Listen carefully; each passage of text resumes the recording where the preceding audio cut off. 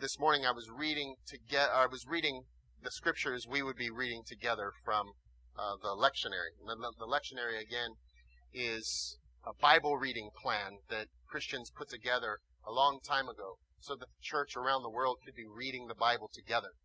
And so the scriptures you heard read today were likely read in all kinds of churches across the valley and around the world, including even things like Roman Catholic churches and Anglican churches. I mean, churches where they wear all the super cool clothes and someone preaches kind of looking like Darth Vader, which is awesome. If I had my choice, I'd be dressed like a Jedi right now. Right now, absolutely. And that's awesome. And then God, if he would invent a lightsaber, whoo, right? But all kinds of churches have read those scriptures and listened to them together. I want to read and have us just listen to the text from Luke again, our gospel text from this morning. It's from Luke 12, and I'm going to broaden it out just a little bit, and I'm going to start reading from verse 22 and go through verse 40, which is adding about 10 verses or so to what 10 verses to what you have already heard. So you can feel free to follow along with me. I'm going to be reading out of the New International Version, this English translation. Just for fun, what language was this text originally written in? Greek, right? Koine Greek, 2,000-year-old Greek. Okay? So your translation might have a little bit different wordings. That's because things are hard to translate from one language to another. Okay? But more than anything, I want you to listen to what Jesus is saying. Let me set this up. Jesus has started his ministry. He's recruited some guys. Some guys have bought into him and are following him. Jesus is doing unbelievable things. He's preaching a message that is mind-blowing. Just mind-blowing. And on top of that, he's doing miracles. Stuff that is just making people just stunned and speechless. He's proclaiming a message that is just, if people believe it, it changes everything. And he's healing people and casting demons out of people. And then he's training his young followers and sending them out, and they're going out and doing the same thing. The whole world, their whole region, is being shaken by what Jesus is doing. And people are trying to figure out, well, what are we going to do with Jesus? And so a lot of people are coming to him. Thousands are starting to gather to him and believe what he's saying. And then other people are not so sure. And then all of a sudden, things look like they're going really well, and then they go south. All of a sudden, things are not working out the way that they thought they would be. If you were one of those people that attached yourself to Jesus, you said yes to Jesus, and you have kind of left your family and you're traveling with him and you're doing what Jesus is wanting you to do and you're learning from him, all of a sudden you come to this point where the leaders of the people are now starting to turn against Jesus. People that you thought were going to go, yeah, all right, the Messiah here, the guy that's going to fix this all.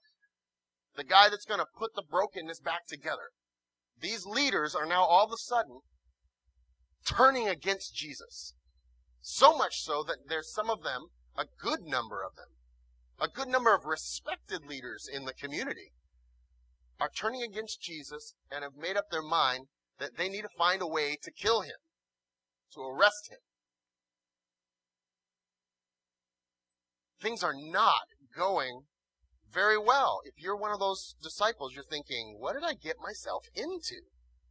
This is turning into a giant mess. And then Jesus, after leaving, let's see, where is he doing this? In chapter 11, he's having dinner at a Pharisee's house, and he pronounces 7 woes. This is not a very popular sermon that Jesus is about to give. He's in direct confrontation with these leaders, and he's calling them out on their stuff publicly. They are not happy with him at all. Not happy. And yet, crowds of thousands gather to Jesus, and Jesus is trying to tell them about the most important stuff in the world, and yet people in the crowd get distracted by every small problem that they think they have, even problems that are pretty significant. Like the text we read last week, where random interruption guy interrupts one of Jesus' sermons to say, Jesus, tell my brother to split the inheritance with me like he's supposed to, out of nowhere. And Jesus is like, what? Tells him a whole parable about a dumb rich guy who makes a foolish investment because he's not rich toward God and loses everything anyways. Then Jesus turns, he's in this crowd, he turns to his disciples, people like you and I. Turns, and I can see him turning. He's talking to the big crowd. He gets interrupted by a random interruption guy. He tells this parable about the foolish rich man. And then he turns to his disciples, people like you and I, and says, therefore I tell you, do not worry about your life, what you will eat, or about your body, what you will wear. Life is more than food. The body is more than clothes. Consider the ravens. They don't sow or reap. They have no storeroom or barn, yet God feeds them. And how much more valuable are you than the birds? Who of you by worrying can add a single hour to his life? Since you can't do that very little thing, why do you worry about the rest? Consider the lilies, how they grow. They do not labor or spin, and yet I tell you, not even Solomon in all his splendor was dressed like one of these. If that's how God clothes the grass of the field, which is here today and tomorrow is thrown into the fire, how much more will he clothe you, O you of little faith? And do not set your heart on what you will eat or drink. Do not worry about it. For the pagan world runs after all such things, and your Father knows that you need them. But seek his kingdom, and these things will be given to you as well. And this is our text for today, or where it was read by Cheyenne. Do not be afraid, little flock, for your Father has been pleased to give you the kingdom. Sell your possessions, give to the poor, provide purses for yourself that will not wear out, a treasure in heaven that will not be exhausted, where no thief can come in and no moth can destroy. For where your treasure is, there your heart will be also. Be dressed, ready for service, and keep your lamps burning, like men waiting for their master to return from a wedding banquet, so that when he comes and knocks, they can immediately open the door for him. It will be good for those servants whose master finds them watching when he comes. I tell you the truth. He will dress himself to serve, and will have them recline at the table, and will come and wait on them. It will be good for those servants whose master finds them ready, even if he comes in the second or third watch of the night. But understand this, if the owner of the house had known what hour the thief was coming, he would have not let his house be broken into. You also must be ready, because the Son of Man will come at an hour when you do not expect him. Let's pray. Lord, we are your disciples in this room. As far as I know, everybody here has said, yes, we want to be your followers. Life for us is also complicated. It's also filled with pressures. It's also lived out among a crowd that is clamoring to have their needs met. It also is lived in a world where there are enemies, where there are people and forces that are against you and against your people, We also live our lives out in a world where things don't always seem to be working out well or going the way we would expect them. And it's hard to understand, and it is so confusing at times. Sometimes we find ourselves going back and forth between anger and depression, bitterness.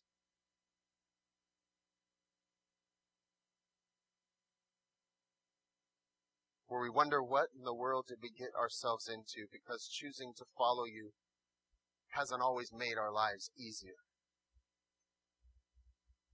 May you give us eyes to see and ears to hear what you would be saying to us, your disciples, through this text, in this moment. Amen.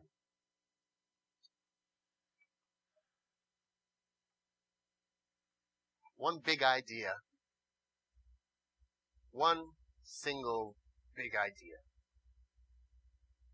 Can I get... Now, you guys might not know this. Some of you do. Some of you don't. But I grew up in the hood. I know you're like, dude, you're like a 35-year-old white guy that says dude. But I grew up in a rougher part of town in my youth, and I used to listen to Dr. Dre. In fact, Nick and I, we were driving up north to go fishing just the other day, and for some reason I just decided I needed to listen to Ain't Nothing But a G Thing, baby. And I did. And I knew every word. There was this part, I think, in G Thing, where Dr. Dre says, what's he say?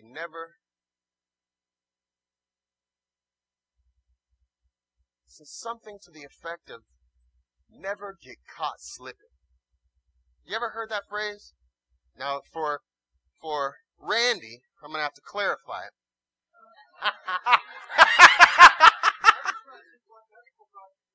Oh, yes. Dr. Dre, his show comes on after Dr. Oz. Dr. Dre, the musical architect behind greats such as NWA and who else? And Eminem, and on till the break of dawn, COMPTON, and the city they call Long Beach, putting the stuff together, right?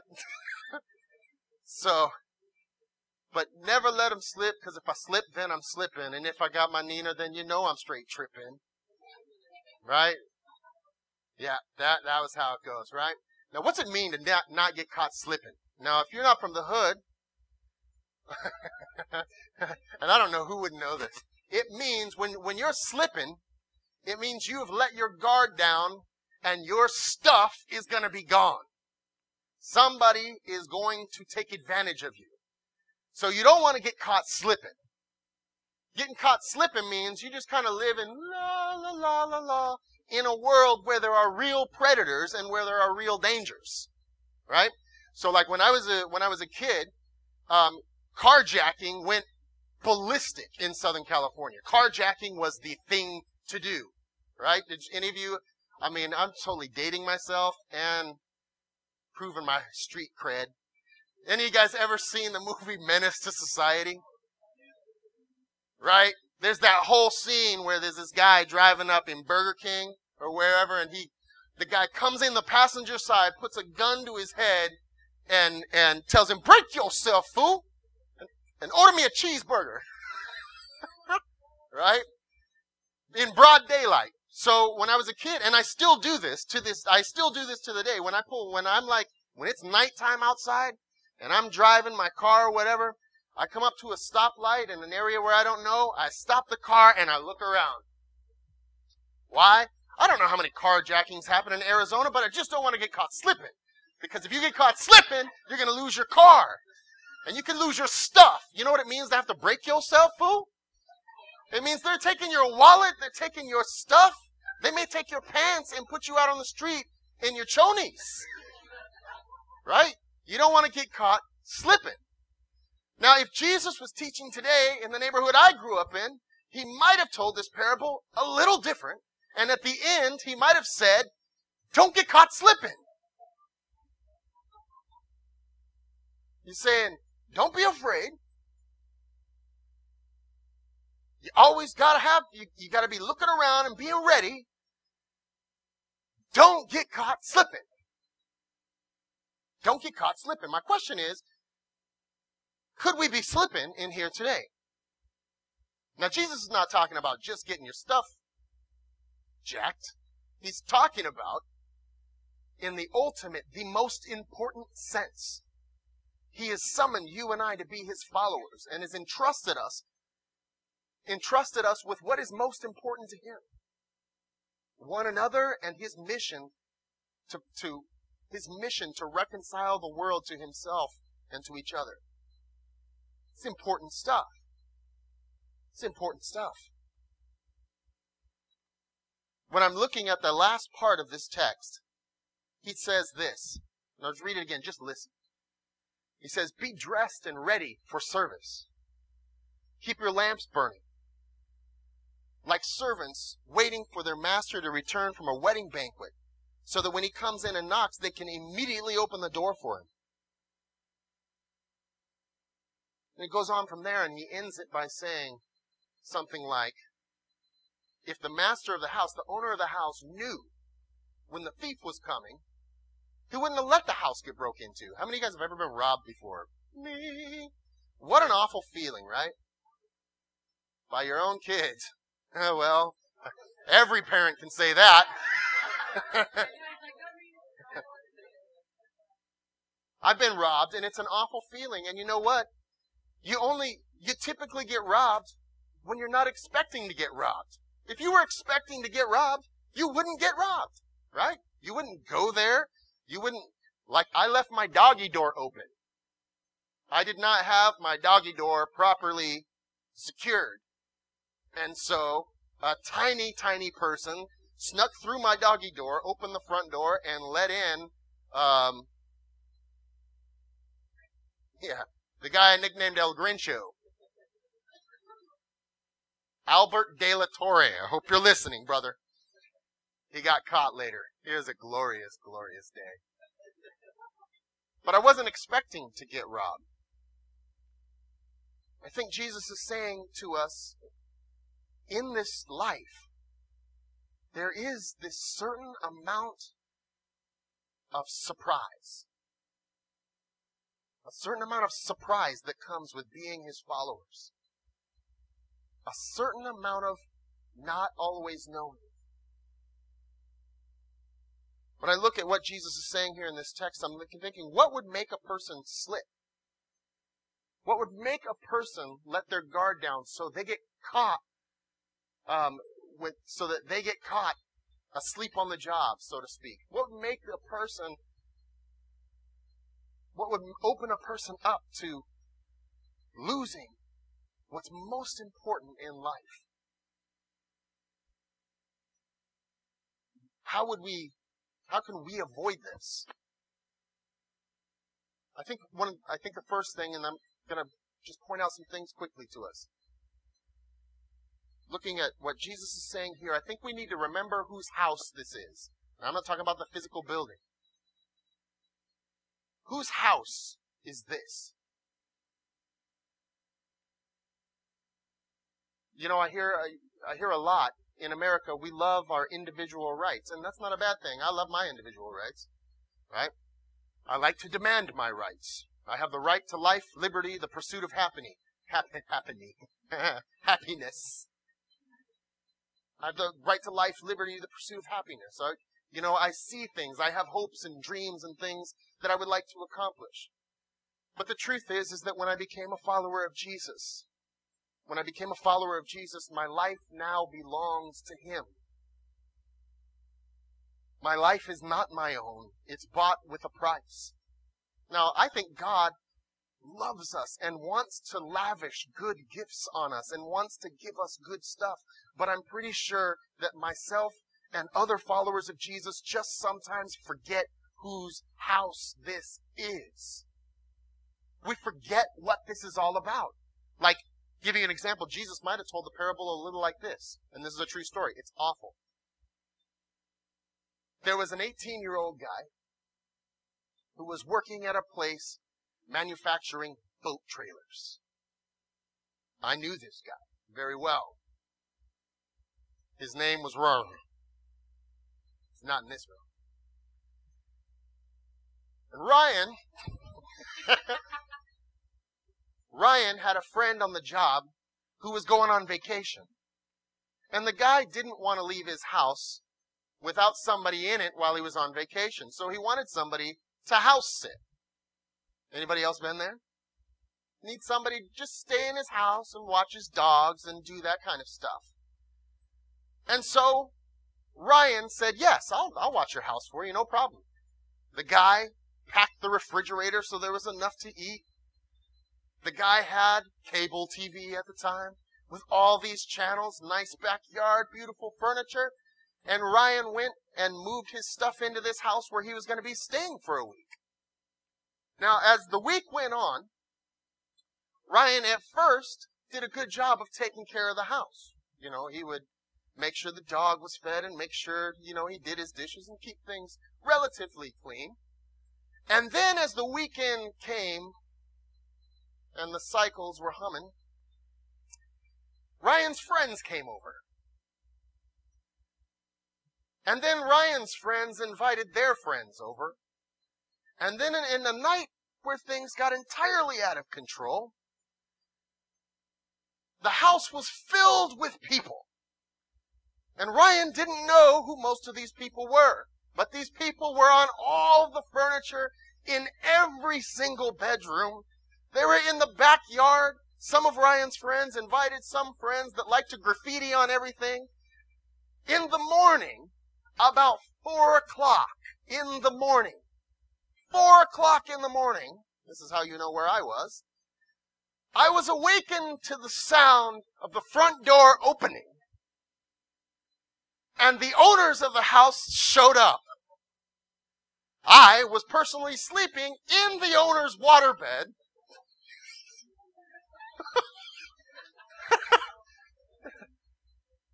Both sinks were filled with dishes. There was garbage and aluminum cans everywhere.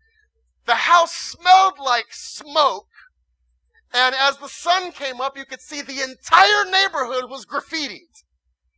Everywhere. Every light post, every available brick wall, everywhere. And worse than that, somebody had clogged up both toilets and failed to unclog them, and people kept using them, so there was, they were full to the top.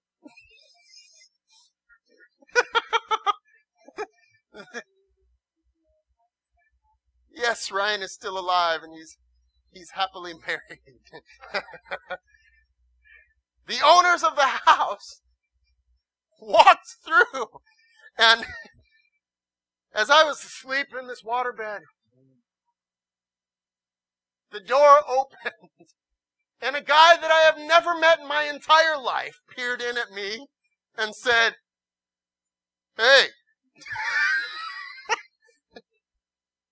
And then he searched around the room and people sleeping on the floor until he found Ryan and said, "You guys had a party, huh?"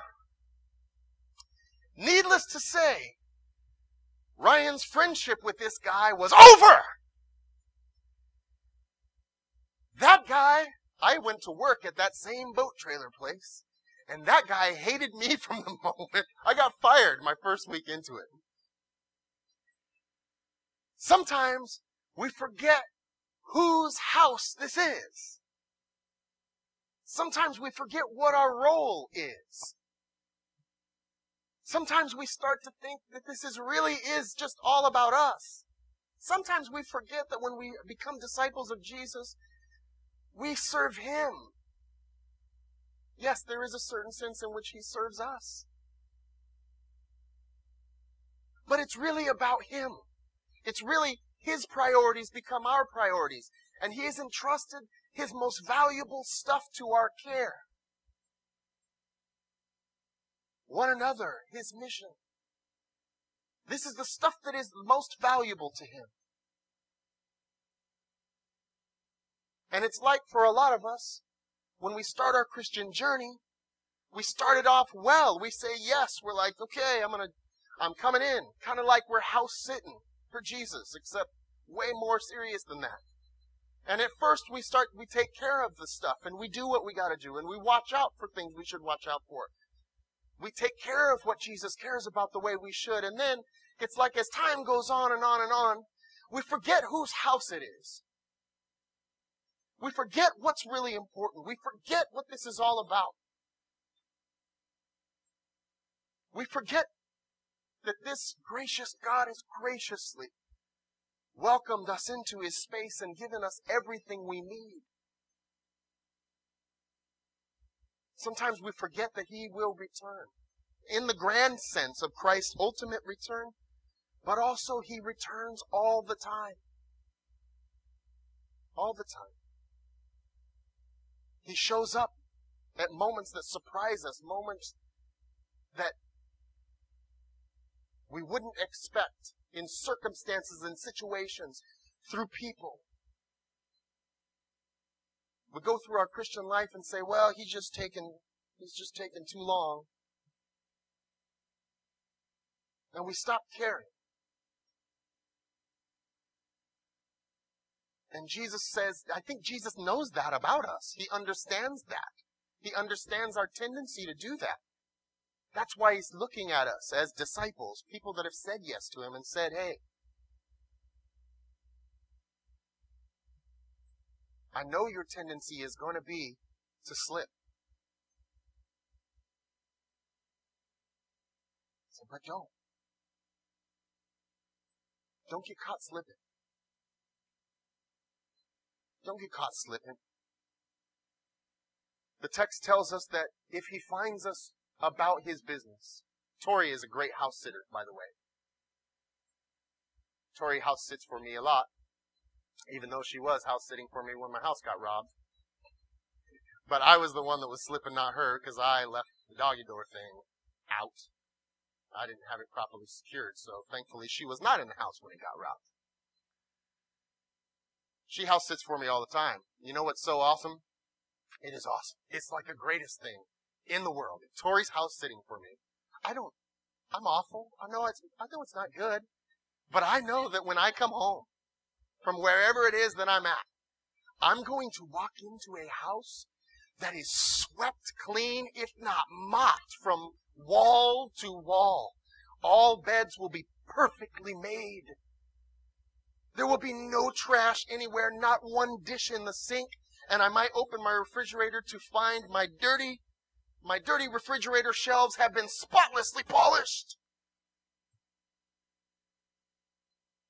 You know what? It's so awesome that when I go anywhere and I know she's house sitting for me, I make sure to pick her up a coffee mug. What'd I get you this last scene? Oh, we got you perfume. Yeah. It's like Jesus is...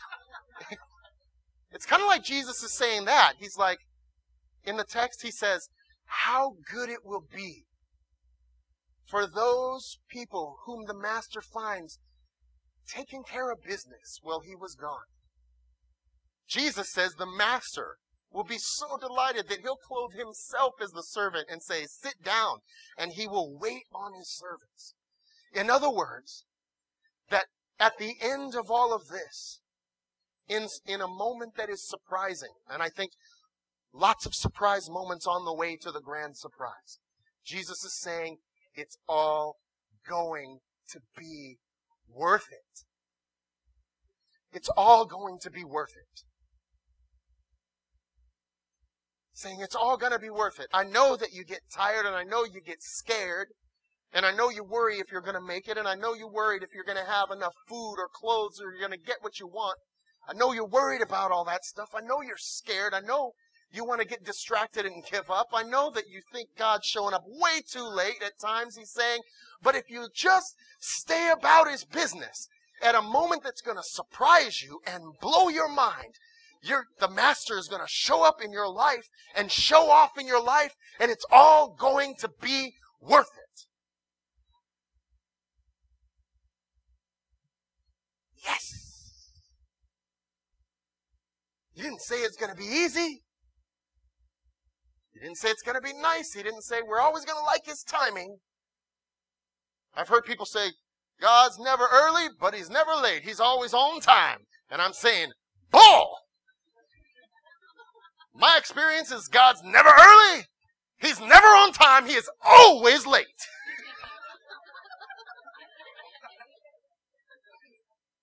Right?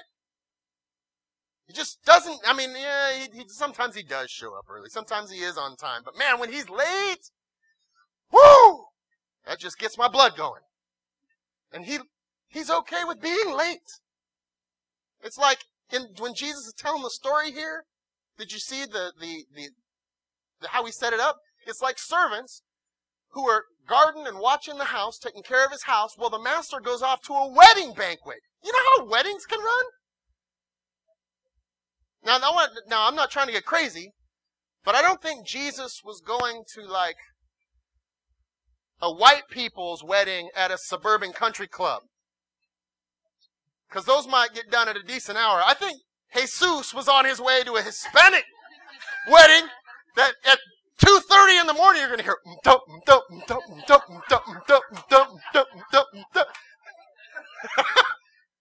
Can I say that? I used to live in that neighborhood.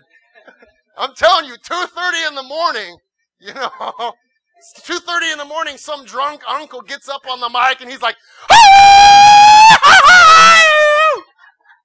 and he starts yelling stuff in slurred Spanish. And somebody busts out a trombone. And there's an accordion playing. Those weddings can go long.